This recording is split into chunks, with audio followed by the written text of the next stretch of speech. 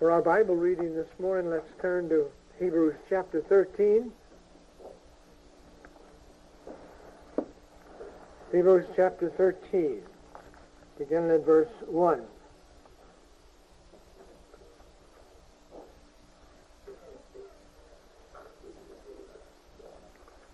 Let brotherly love continue.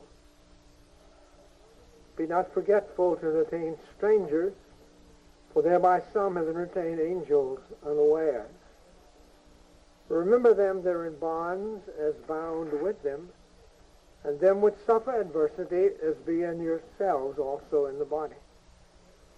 Marriage is honorable in all, and the bed undefiled, but whoremongers and adulterers God will judge.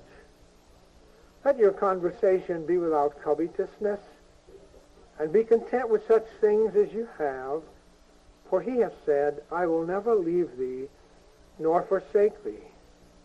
So we may boldly say, the Lord is my helper, and I will not fear what man shall do unto me.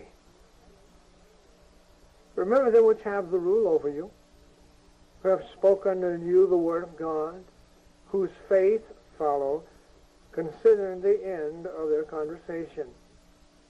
Jesus Christ, the same yesterday and today and forever.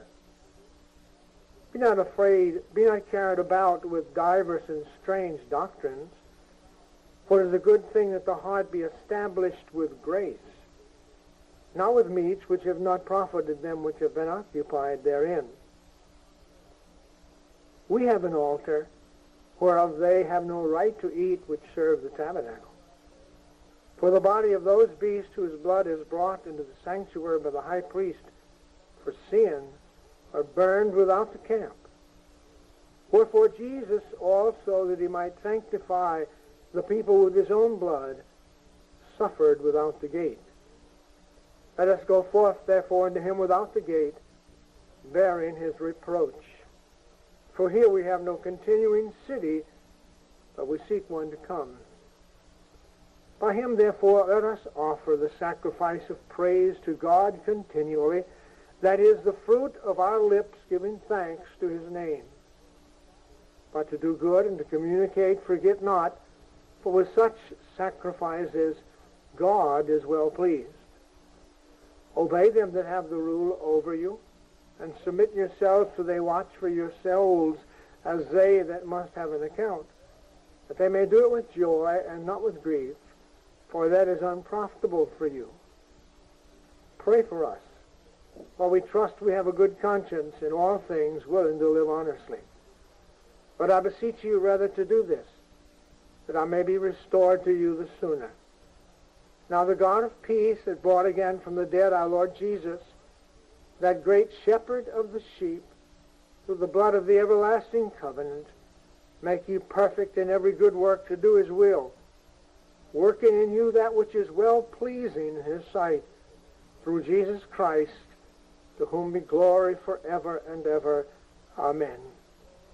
And I beseech you, brethren, suffer the word of exhortation, for I have written a letter unto you in few words. Know you that our brother Timothy is set at liberty, with whom, if he come shortly, I will see you. Salute all them that have the rule over you, and all the saints. They of Italy salute you. Grace be with you all. Amen. Reading Hebrews 13, verses 1 through 25. Praise the Lord.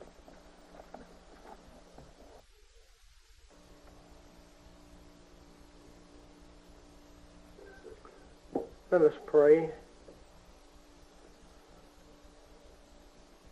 Our precious Lord and our God, we thank thee that thou hast given us this day to come together as thy people,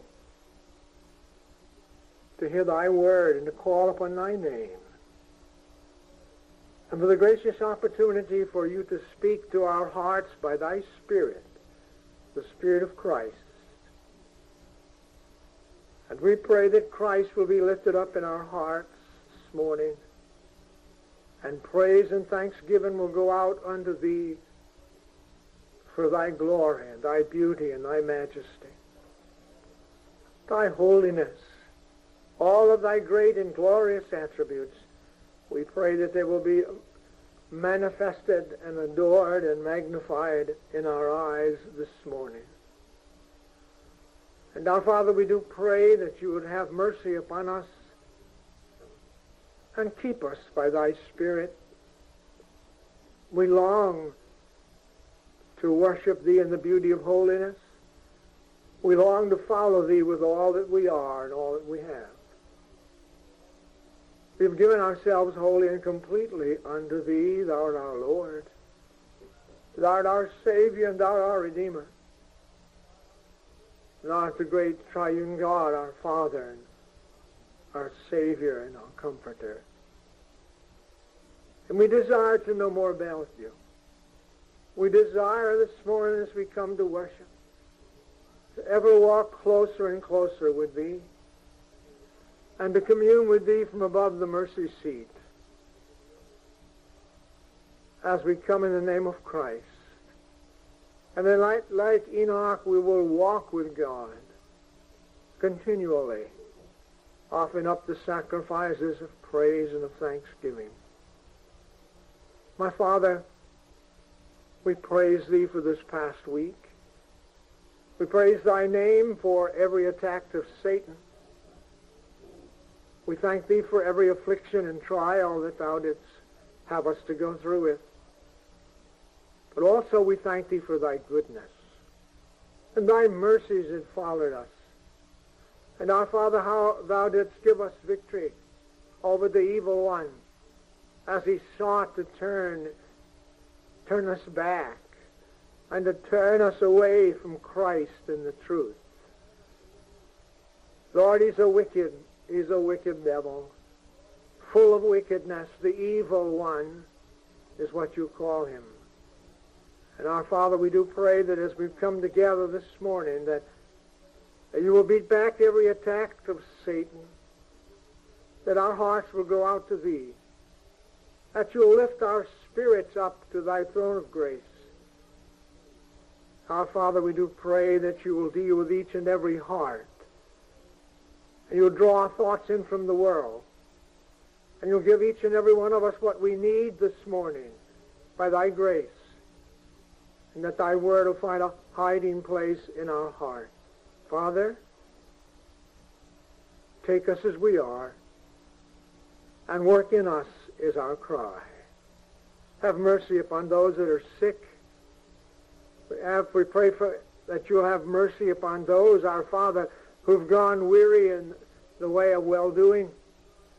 Will you pray that they will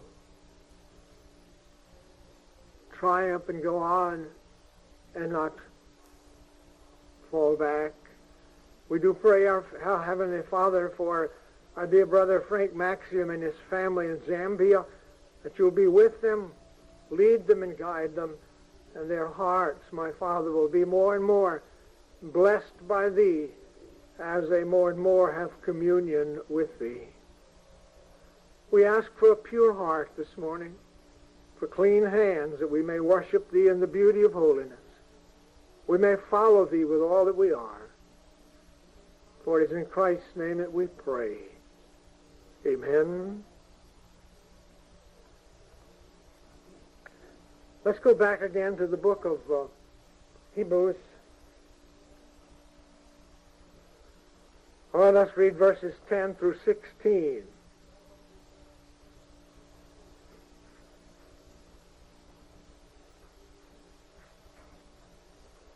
Hebrews 13:10, we have an altar whereof they have no right to eat which serve the tabernacle. For the body of those beasts which blood is brought into the sanctuary by the high priest for sin are burned without the camp. Wherefore Jesus also, that he might sanctify the people with his own blood, suffered without the gate. Let us go forth therefore unto him without the camp, bearing his reproach. For here we have no continuing city, but we seek one to come. By him, Jesus Christ our Lord. Therefore let us offer the sacrifice of praise to God continually, that is the fruit of our lips, giving thanks to his name. but to do good and to communicate, forget not. For with such sacrifices God is well pleased.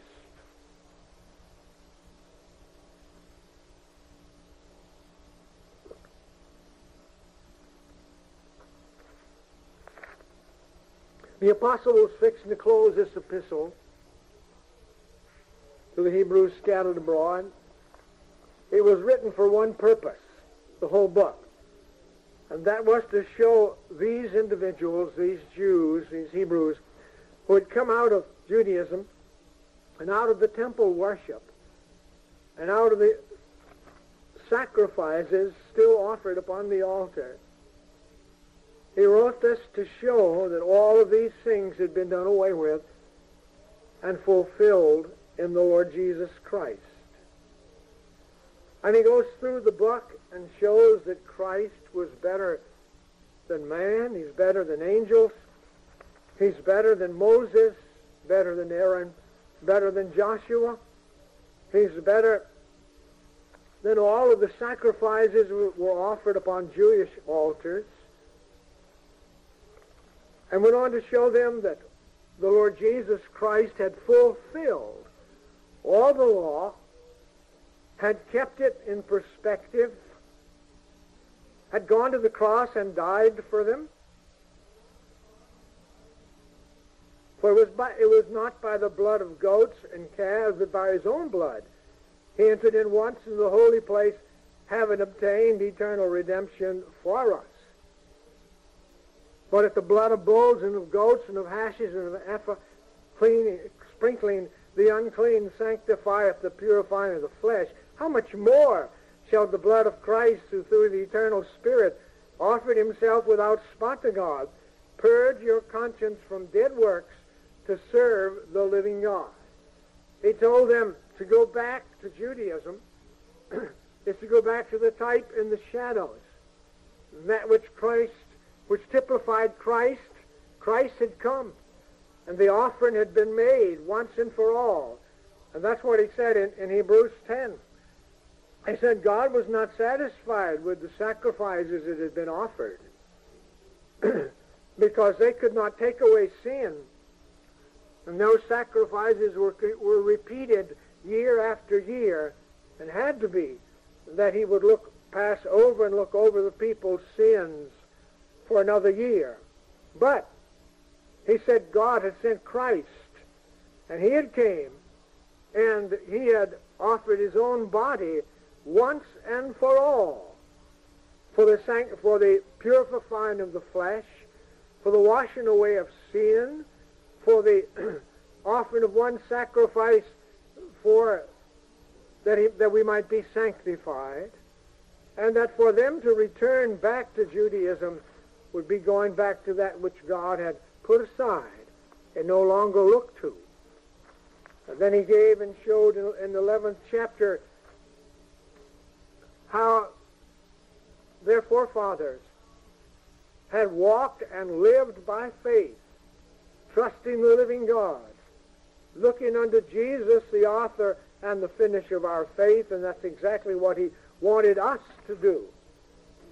And then as he was coming to the close of this epistle, he starts and tells us in verse 10 of chapter 13 that every believer has an altar, whereof those who still serve Judaism and still serve the tabernacle and still serve the feast days and the fast days of the Old Testament laws, and they had no right to eat at this altar, no right to come and sacrifice at this altar, for they depended still upon all of those beasts that had been slain, continually slain, up until that time. And he said, because these beasts, when they were slain, had to be taken outside of the camp and there burned, then he begins to bring it in back to our Lord and Savior Jesus Christ again in verse 12. He says, wherefore, Jesus also, that he might sanctify the people, the fulfilling of the type of going outside the camp and burning the offering, the burnt offering being made before God, the sin offering, and every offering being made out there. To sanctify the people by his blood, he went outside of the gate, outside of the camp, which pictures the world, and suffered without the gate. Then he encourages us in verse 13. He encouraged them. He said, let us go forth, therefore. Where? Unto him without the camp, to Christ. Let us go outside the world, and let's go out there and let us be, let's bear his reproach. For listen, brethren, he says in verse 14, here we have no continuing city. We have no place, a constant abode of a place here. All is transient. It's passing away.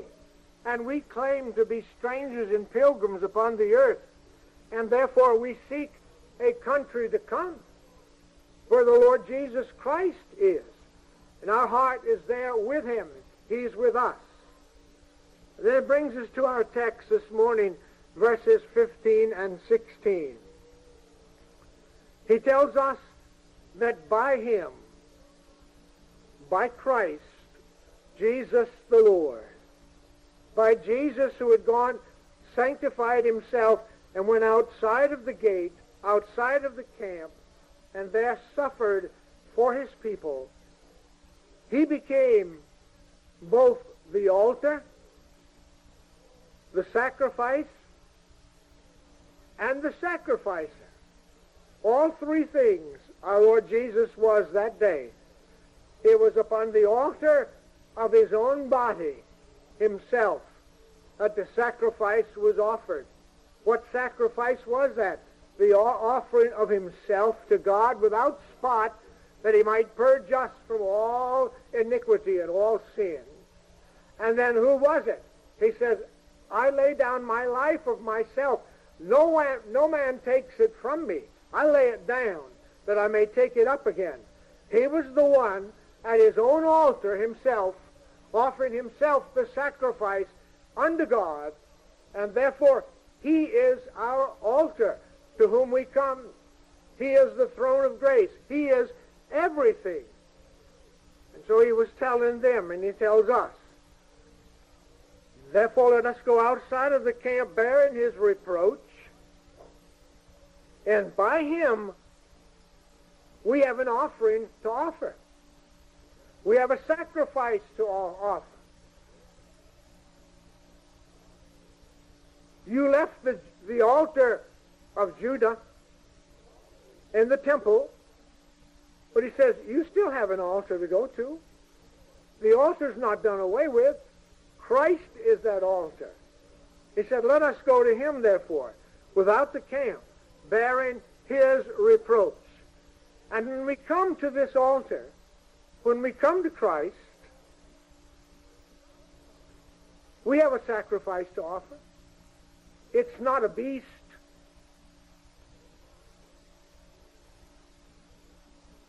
Look what he says. Let us offer the sacrifice of praise to God continually. That is, the fruit of our lips giving thanks to his name. He said that's what we have to offer. And that's what God is well pleased with. He's well pleased with the sacrifice of our praise continually. The sacrifice of ourselves unto him continually as we praise him and give him glory. I tell you what brought this message on. And I looked other places for other texts this week, but never could get away. I finally came back to this one. Last weekend, from Saturday to Monday afternoon, Tuesday morning, I've been in the Lord quite a few decades, but I've never wrestled with Apollyon like I did last weekend. I mean, you know, Apollyon of Revelation, the devil himself, Satan. And when God gave me victory Tuesday morning, I had got my Nave's Topical Bible down in the early morning hour and looked up the word praise. It's all written out there for you. And I just began to go over the Scriptures and see what the Scriptures teach about praise to God. And my heart was overwhelmed with love and adoration and thanksgiving unto Him for who He was and what He was and what He had done. I couldn't help but praise Him. And deliverance came by the sacrifice of praise that I offered upon the altar, and it went up to Him as a sweet-smelling savor in His nostrils. And it's been like that all week.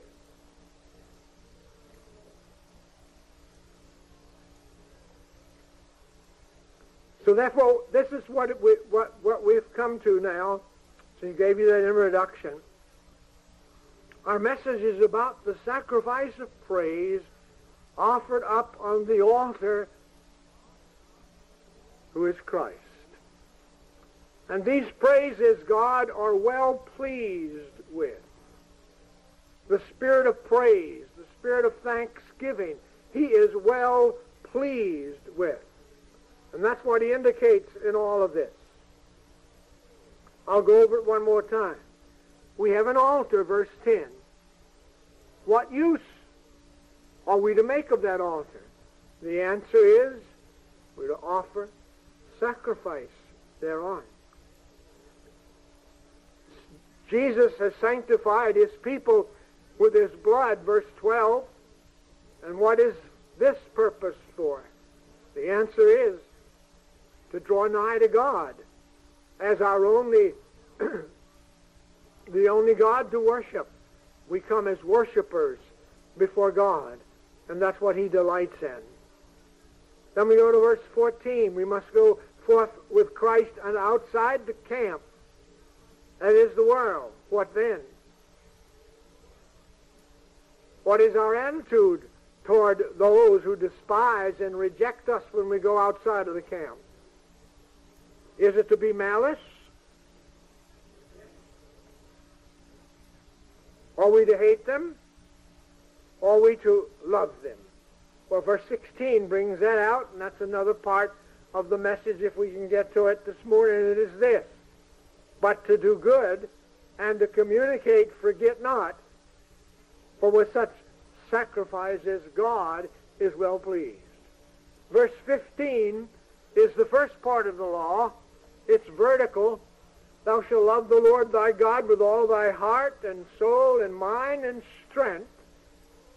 Though that is the sacrifice that we offer unto God, a sacrifice of praise to God continually, giving the fruit of our lips, giving thanks in His name. And then in verse 16 is the horizontal giving glory to God by not forgetting to be good and to communicate to those that are without and those that are within.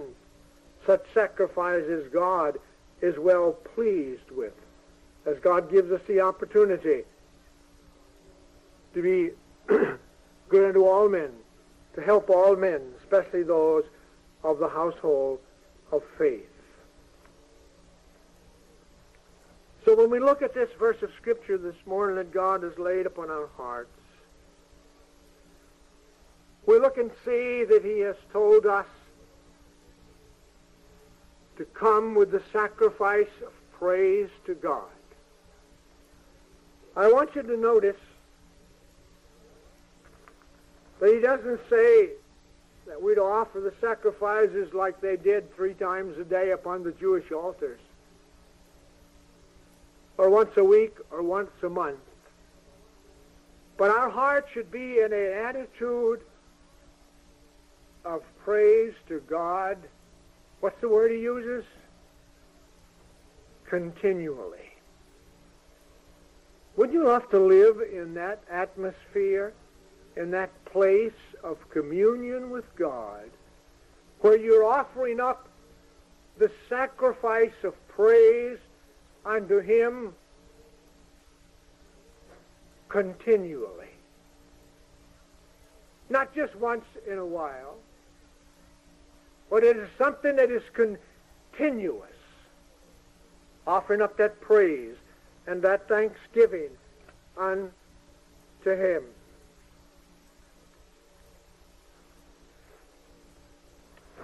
There are 2 or 3 places in the Scriptures where he talks about the believer offering up that sacrifice.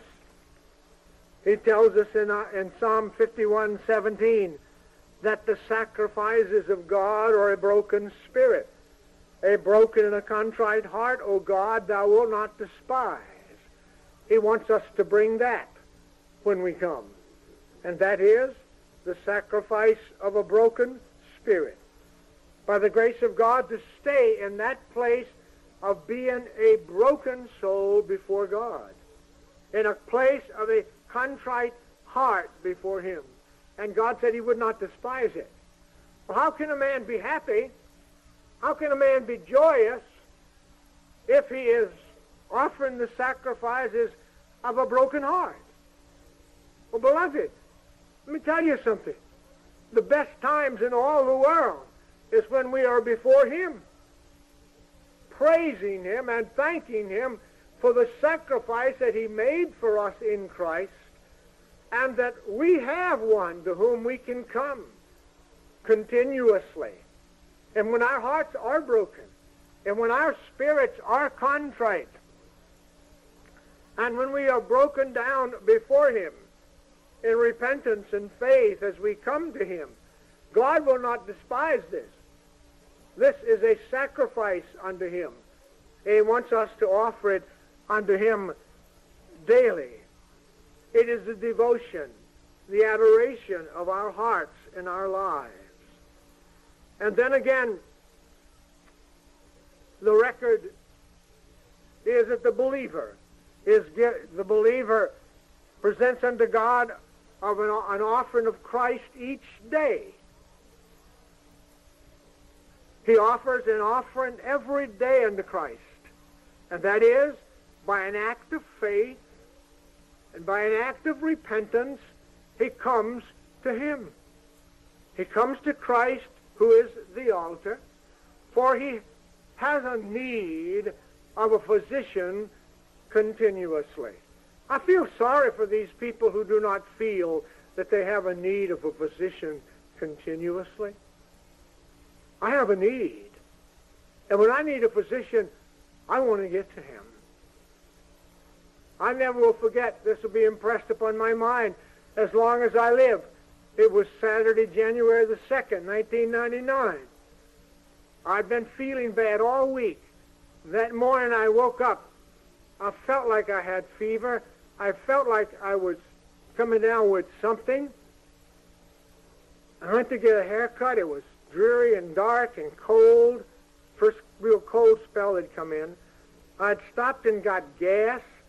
I'd come home chilled to the bone. And the further I went into the day, I began to get the shakes. The further I went into the day, my fever began to go up to 102. And I began to hunt for a doctor. You know why? I needed one. And when I found one, I'll call Brother Daniel and ask him, would he come get me and take me? They said, well, all of the emergencies at the hospital are filled. You're not going to get waited on there for a long time.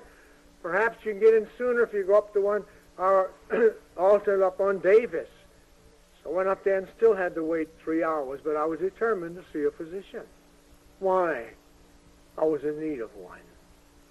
And brother, I'm in need of a physician continuously. And so are you. So we come before him and we come by faith, for we feel and acknowledge our transgressions, and we feel and acknowledge and know that he was wounded for our transgressions, and he was bruised for our iniquities, and that he has come and took our place. He endured the wrath of God for us, and therefore I want to come and hide myself in him. I need him. I must have him. And therefore I go to him. He's my priest. And as my priest, I pour out my heart before him. For he understands all about me. He's the priest that can be touched with the feeling of my infirmities. And then he talks in the Scripture about another sacrifice. And that is given to us in Romans chapter 12 and verse 1. I beseech you, therefore, brethren, by the mercies of God, that you present your bodies a living sacrifice, holy, acceptable unto God, which is your reasonable service. We present our bodies unto Christ as we come to God through him. We recognize and acknowledge, I am no longer mine. I've been bought with a price. I've been bought with the price of Christ's precious blood. And therefore I give myself wholly and completely unto him. I'm his purchased property. God owns me in so many ways. Did you know that? I belong to Christ by creation. He created me. I belong to Christ by regeneration. He regenerated me by his Spirit. I belong to Christ in conversion because he gave me repentance and faith to trust him.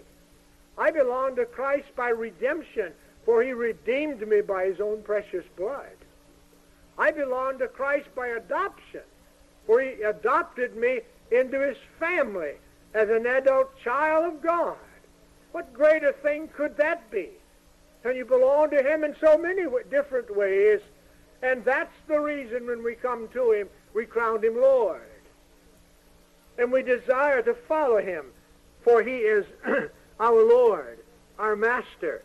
He's the altar to which we come, and we desire to fall at his feet and worship him. And so the fourth one, the fourth sacrifice he mentions in the Scriptures then is the one of our text this morning. By him, therefore, let us offer the sacrifices of praise to God continually. That is, the fruit of our lips, giving thanks to his name.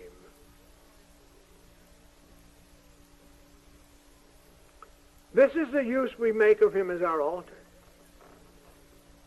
This is the use we make of him as our sacrifice for the redemption of our sins. What do? We come to praise him. We come and give him glory. We come to offer up the fruit of our lips, which is praise and thanksgiving unto him. Did you know that nothing pleases God any more than for us to praise him, to give him glory, to live in a place and an attitude of thanksgiving and praise? I tell you what this did for me. When I began to look up all of those scriptures and began to read them and meditate upon praising God, murmuring and complaining went out the window. Praise and thanksgiving and murmuring and complaining can't stay in the same heart together. That's where they went, and that's why God wants us to. We owe him this sacrifice. We're to offer this sacrifice of praise to God continually. That is the fruit of our lips, giving thanks to his name. This is the use we are to make of our altar. Offering this sacrifice. The worship which the Christian presents unto God is the sacrifice of praise. Nothing is more pleasing to God. Nothing is more honoring to God than the praise of a renewed heart, a regenerated heart, a new heart made so by the grace of God, giving him praise and thanksgiving from where he brought him, and what he gave him, and how he gave him all that he did, because he bought all that for him at the cross. Then I want you to turn with me in your Bibles to Psalm 145.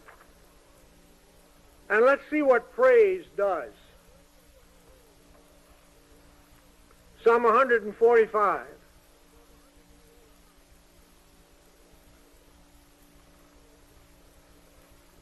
Why do we want to praise him? For the same reason that David praised him in this psalm, which is called a psalm of praise. We want to praise him because he has given us a vital experimental acquaintance with himself. He has come and taken up his abode in our heart. He lives there. And we desire to walk with him. And if the sacrifices of our lips and our heart brings glory to him, then I desire to offer them, to praise him and thank him for all things that come into my heart and my life. Praising him for who he is, thanking him for what he's done for us. Watch each verse as it brings out the distinct excellencies of Christ, of God's being, and the character of his attributes, which are brought out in this 145th Psalm, which, as I said, called the Psalm of Praise. The psalmist started off by saying in verses 1 through 3, I will extol thee, my God, O King, and I will bless thy name forever and ever. Every day will I bless thee, and I will praise thy name forever and ever. Great is the Lord, and greatly to be praised, and his greatness is unsearchable. Then beginning with verse 5, he says this. He starts with verse 4. He said, one generation shall praise thy works to another, and shall declare thy mighty acts. In other words, we praise God for his mighty acts. We give glory to him by praising him for his mighty acts that we have seen and known and read about and heard about. Even those things which he has worked in our own heart. And then in verse 5, he says, I will speak of the glorious honor of thy majesty and of thy wondrous works. One place we declare the mighty acts. In another place we declare his wondrous works as we praise him. The psalmist said that he would speak of the glorious honor of the majesty of God. And beloved, can we offer a better sacrifice than this, than giving glory to God for his majesty, for his beauty, and for his glory?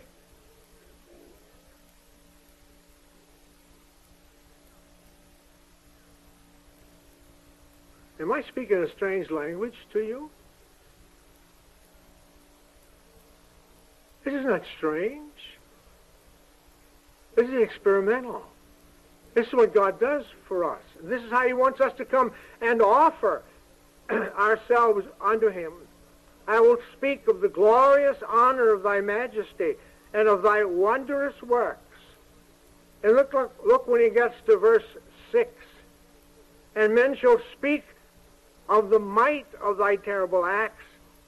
And he says, the psalmist said, I will declare thy greatness, the greatness of our God, to do anything. Have you just praised him and give him glory for his greatness?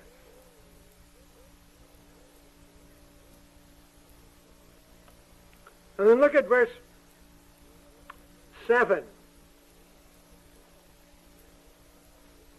They shall abundantly utter the memory of thy great goodness, and shall sing of thy righteousness, of thy righteous acts. How long could you spend in the presence of the Lord in bringing to mind the memory of God's great goodness toward you. Can you praise Him for that? Where would you be this morning if God had not called you by His grace? Where would you be this morning if God's goodness had not followed you all the days of your life? Where would you be this morning if God's goodness had not gone before and prepared the great way of salvation? Every memory of the goodness of God, the great goodness of God toward us, should bring the praise of sacrifice in our hearts. And then how loud should we sing of God's righteousness that He has imputed to us in Christ? How should we not sing of that by which we stand before Him? It was His goodness that brought us to repentance. It was His goodness that brought us to Christ.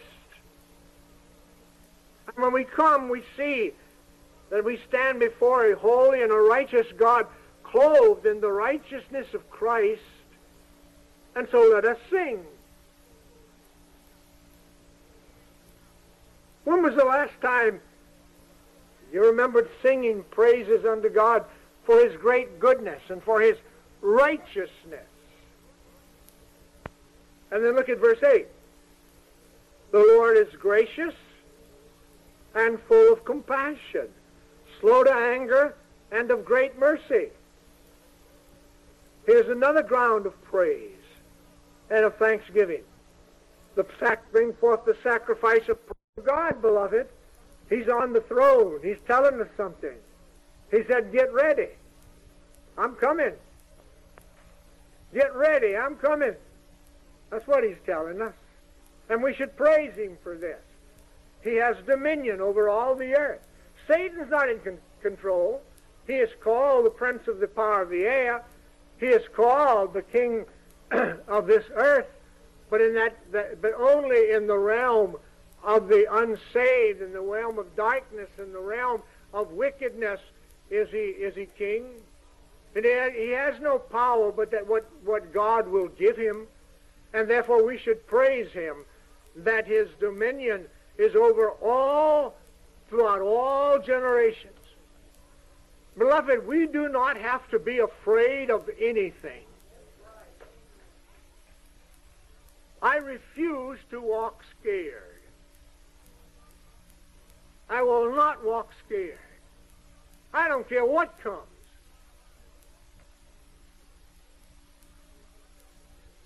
I will not walk scared.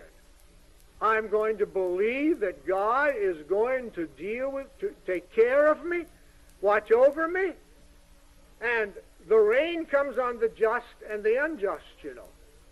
And so does the rain, the rain of his penal punishment down here now, day by day. The righteous in all of these places that are being hit by tornadoes and by hurricanes and by earthquakes. Some of God's people in all of these, when God's taken care of them, it's just the way that God has of taking them out to a better place for His name's sake. And He tells us in Hebrews 13 there, He said, let your conversation be, let your behavior be without covetousness. Don't grasp after the things of the world or the safety of the world. He said, I'll never leave you. I'll never forsake you. That you may boldly say, the Lord is my helper, and I shall not fear what man shall do unto me. What can He do? God's on the throne. And therefore we should praise Him this morning then for His dominion throughout all generations.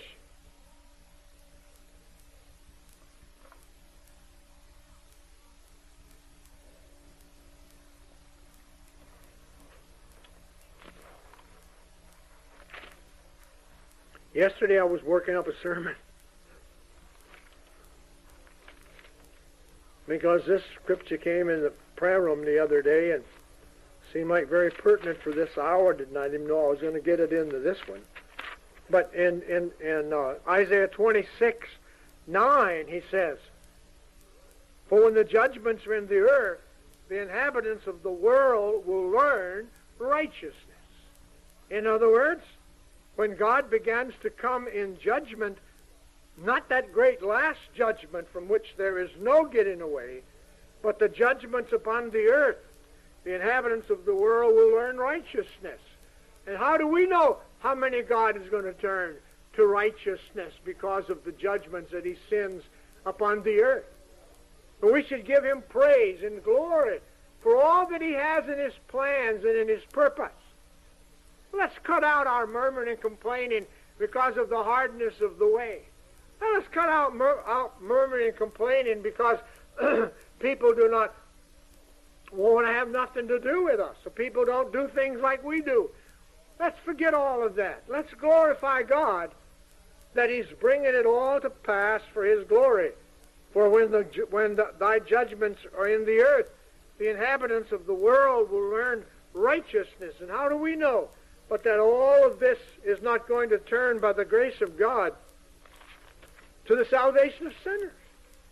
How do we know that out of all of this that we see today and the judgments that are coming upon the earth, that God is not planning out of it a great revival, a great awakening, a great moving, a great turning unto the Lord?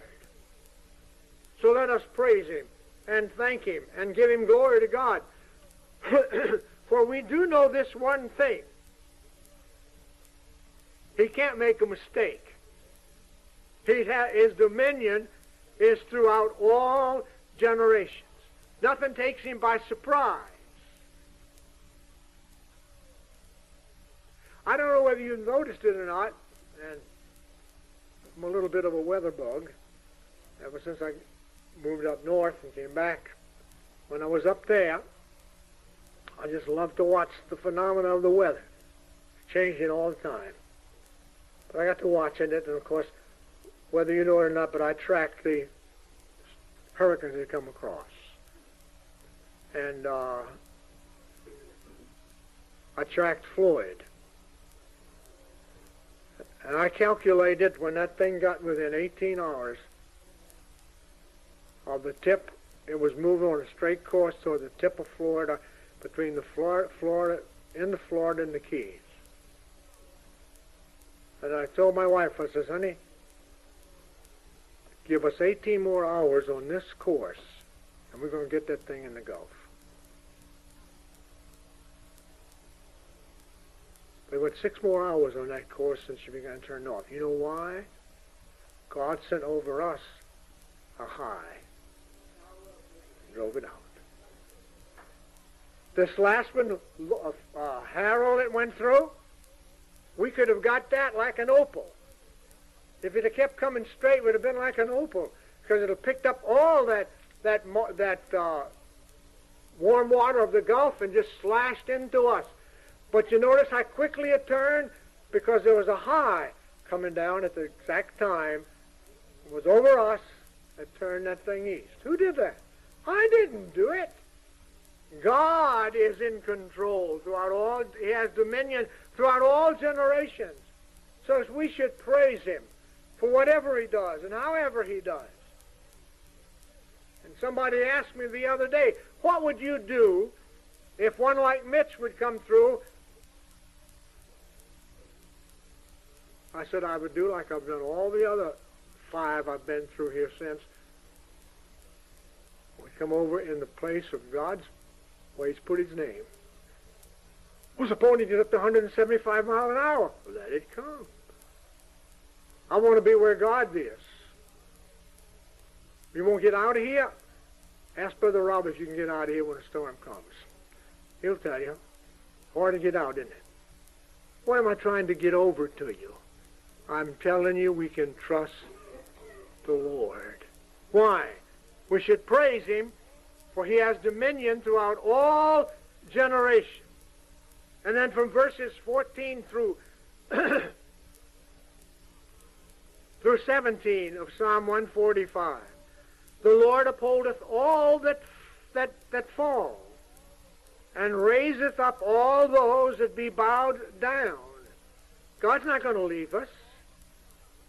And though we fall 6 times, he will pick us up the 7th time. Verse 15, the eyes of all wait upon thee, and thou givest them their meat in due season. I like that 104th Psalm. You ought to read it when you get home this afternoon. It's all about how God takes care of his creation with rain. How he feeds all of his creatures. How he takes care of them. And if God is going to take care of the least of his creatures, and not a sparrow falleth to the ground without our Heavenly Father knowing all about it, how much more will he take care of us, and how much more should we praise him? Sacrifice of praise.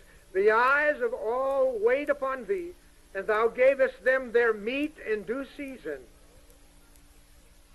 Thou openest thine hand and satisfied the desire of every living thing. Our God is to be praised. The Lord is righteous in all his ways and holy in all his works. I say we ought to give praise unto God. And he says, the Lord is righteous in all his ways. He can do no wrong. And holy in all his works. They all come from a holy hand. And they were spoken with a holy breath into existence. And then I love verse 18. It's ground for praise. The Lord is nigh unto all them that call upon him. To all that call upon him in truth. He is nigh them. Romans 10 tells us how close? The word of faith is nigh thee, even in thy mouth, the word of faith which we preach. That's how close it is. The Lord is nigh to all them that call upon him, to all that call upon him in truth. He will fulfill the desire of them that fear him. He also will hear their cry and will save them. Brethren, I'm utterly completely dependent upon the Lord for all things. For everything. That's the reason he wants me to pour out my heart before him. He wants me to come cry unto him, for he said he would save me and have mercy upon me. And then look at verse 20. Shouldn't we praise him for this? The Lord preserveth all that love him. And if you're a child of God here this morning, you've got to love him, because he has shed abroad the love of God in your heart by the Holy Spirit who has been given unto you. You should praise him. We should give him glory for this. The Lord preserveth all that love him, but all the wicked will be destroyed. We should tremble if we're not in Christ. We should tremble if we do not know the Lord, because God's hand is against the wicked. He will bring them to naught. He shall destroy them. And then verse 21, my mouth shall speak the praise of the Lord, and let all flesh bless his holy name forever and forever. You ought to take that psalm and go over it and over it and watch and see what God wants us to do. But I want you to turn with me to Psalm 47. And I want you to see something there. Verses 6 and 7 of Psalm 47. Look at what he says. Sing praises to God, sing praises unto our King, sing praises. The God is the King of all the earth. Sing ye praises with understanding. 4 times in verse 6, he tells us to sing praises to our God and unto our King. Then one more time, he could not leave it alone. In verse 7, for God is the King of all the earth. Sing ye praises with understanding. And should we not praise him? Do you sing to him? In your devotion, whether you think anybody's listening or not, do you sing to him? When you're alone, do you sing to him? We should sing praises unto our God. That's what he tells us to do. Not only offer up the the sacrifice of the lips, but the sacrifice of the whole being as we go out to him in love. And he gives us that praise unto him. And this one's meant so much to me this week. Psalm 95. Psalm 96.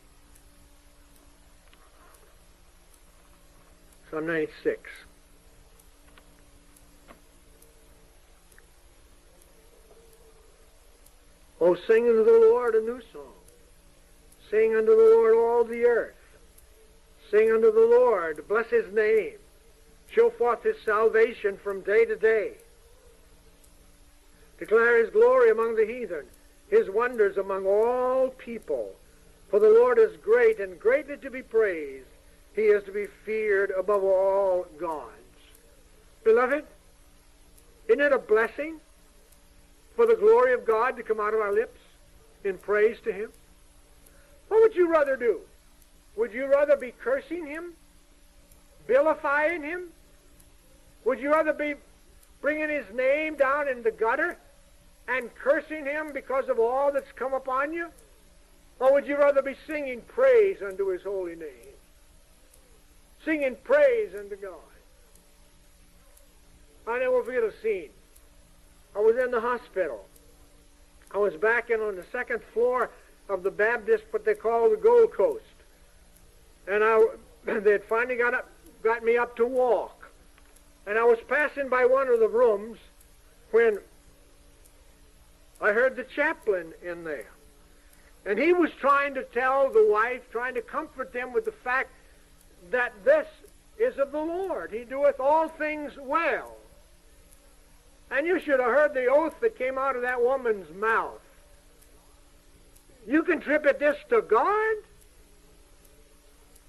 Would it have been better for her to praise God that she was hearing the truth and to give glory to God and find out what God wanted her to do instead of corrupting his name and bringing it in ill repute?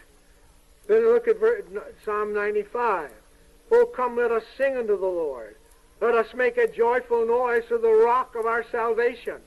Let us come before his presence with thanksgiving and make a joyful noise unto him with psalms. For the Lord is a great God and a great King above all gods. In his hand are the deep places of the earth. The strength of the hills is his. The sea is his, and he made it, and his hands formed the dry ground. Oh, come, let us worship and bow down. Let us kneel before the Lord our Maker. And then the 9th verse of 96, oh, worship the Lord in the beauty of holiness. Fear before him all the earth. God has given us this privilege, brethren, to praise him, to give glory unto him. Then as we come to that altar, we come in the name of Christ. We come in the shed blood of Christ. We come with praise and with thanksgiving. For what do we remember when we come there? We remember him who is the altar, Christ. We remember him who is the sacrifice, Christ. We remember him who is the sacrificer, and that was Christ. And we give glory unto him. We remember all that he's done for us. And we remember where he's put us and made us accepted in the beloved and seated at the right hand of the Father in the glory of Christ. But yet on the other hand, we hear those words in Psalm 22:6, where the Lord Jesus cried from the cross, I am a worm and no man. What? The sacrifice is a worm? That's what he said. And we should be praising him and thanking him that he made himself of no reputation, that he might take upon himself all of our sins, that he might bring us to glory. We should praise him for this. We should praise him that he gave his face, his back to the smiters, and his face to those who plucked off the beard. We should praise him that he deliberately and determinate set his face like flint to go to Jerusalem for one purpose, that he might bring many sons into glory by dying for them upon the cross. We should praise him who is the altar, the sacrifice, and the sacrificer, because he gave himself for us. What an opportunity. What a time of praise and of thanksgiving. Can you think of anything greater? Tell me that you can get more enjoyment out of a beefsteak. Tell me you can get more enjoyment out of the pleasures of the world. They only last for a moment. But have you ever been in the presence of the living God when your heart has been set aflame and on fire, and your heart goes out to him in love, and you begin to praise him for all that he is and all that he's done for you? Would you take anything for those hours together, or those 5 minutes or 50 minutes together? I wouldn't. I wait for those times and praise God for those times. I call them love visits. When he comes to glory, he comes and we glorify him, and we wait for the time when he shall come and be glorified in his saints. All of this is grounds for praise and for thanksgiving. When we remember that on the cross, he cried, Eli, Eli, lema sabachthani, my God, why hast thou forsaken me? And why did he utter that fourth cry from the cross? For he knew that Leroy Shelton Jr. was going to live, and he was bearing Leroy Shelton Jr.'s sins, and he must be shut out from the very presence of the Father, that I would not be shut out from his presence when I came before him as a poor sinner and nothing at all, and needed him, his salvation and his grace and his mercy and his love and his blood to cleanse me and his righteousness to cover me. Oh, beloved, have we not got grounds for praise? Our hearts should go out to him in love like never before, as we come by him to the Father, as we come through him to the Father, as we come calling upon his precious name. You want a good exercise this afternoon? Take the last 5 Psalms. They're all praise Psalms, and go through them and rejoice. Or if you can do what I did, if you've got a Nave's Topical Bible, they're all written out for you. You can get all the praise scriptures in the Bible. It tells us why we should praise the Lord and how we should praise him as we come before him day by day, looking unto Jesus, the author and finisher of our faith.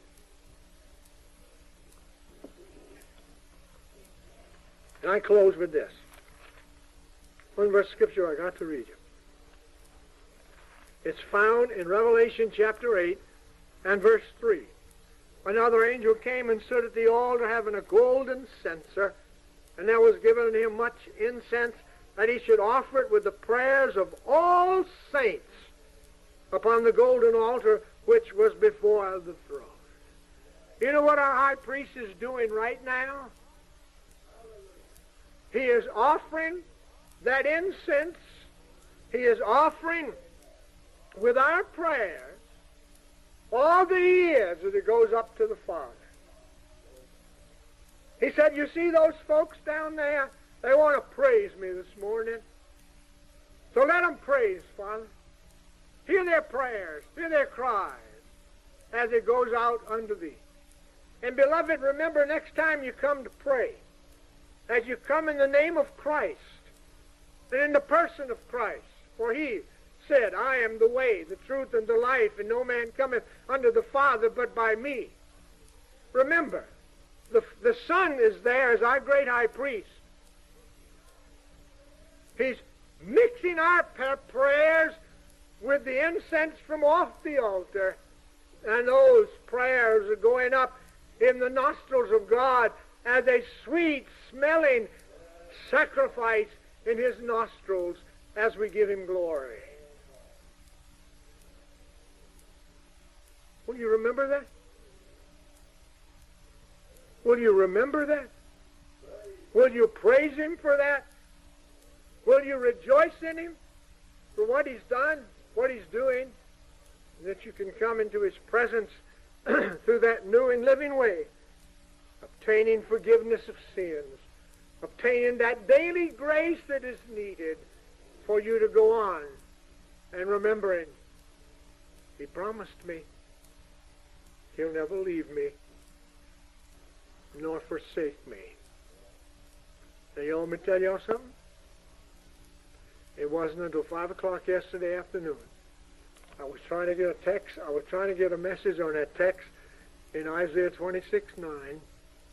And at 5 o'clock, I just gave up. And I said, Lord, I had really put aside this message on praise. I said, I just bowed my head and I cried to my Heavenly Father in Christ. And I said, Father, oh, my Lord Jesus, you've never failed me. And you're not going to fail me now. What's needed for tomorrow? And just, my child, you had it all week when you tried to change it. And then it began to flow by the grace of God. Why am I telling you that? He's never failed to hear. He's never failed to give what is needful. And so we praise Him. Should I stop praising Him now after all He's done for me? Should I stop praising Him now? No. So you need this Savior. You need this Lord. If you're here this morning without Him, there's not one way but to come to Him, and that's just as you are. Come to Him, casting yourself upon Him, crying for mercy, pleading His precious blood. That blood was shed for the remission of our sins. And us who are saved, let's praise God for that blood. And it's there upon the mercy seat. And in Hebrews 12 it says that blood is crying. It speaks for us there. Better things than the blood of Abel. The blood of Abel cried for vengeance. The blood of Christ is crying mercy. Mercy, a ransom has been found. Let the sinner go free. So let us praise Him and rejoice in Him and give Him glory. Will you?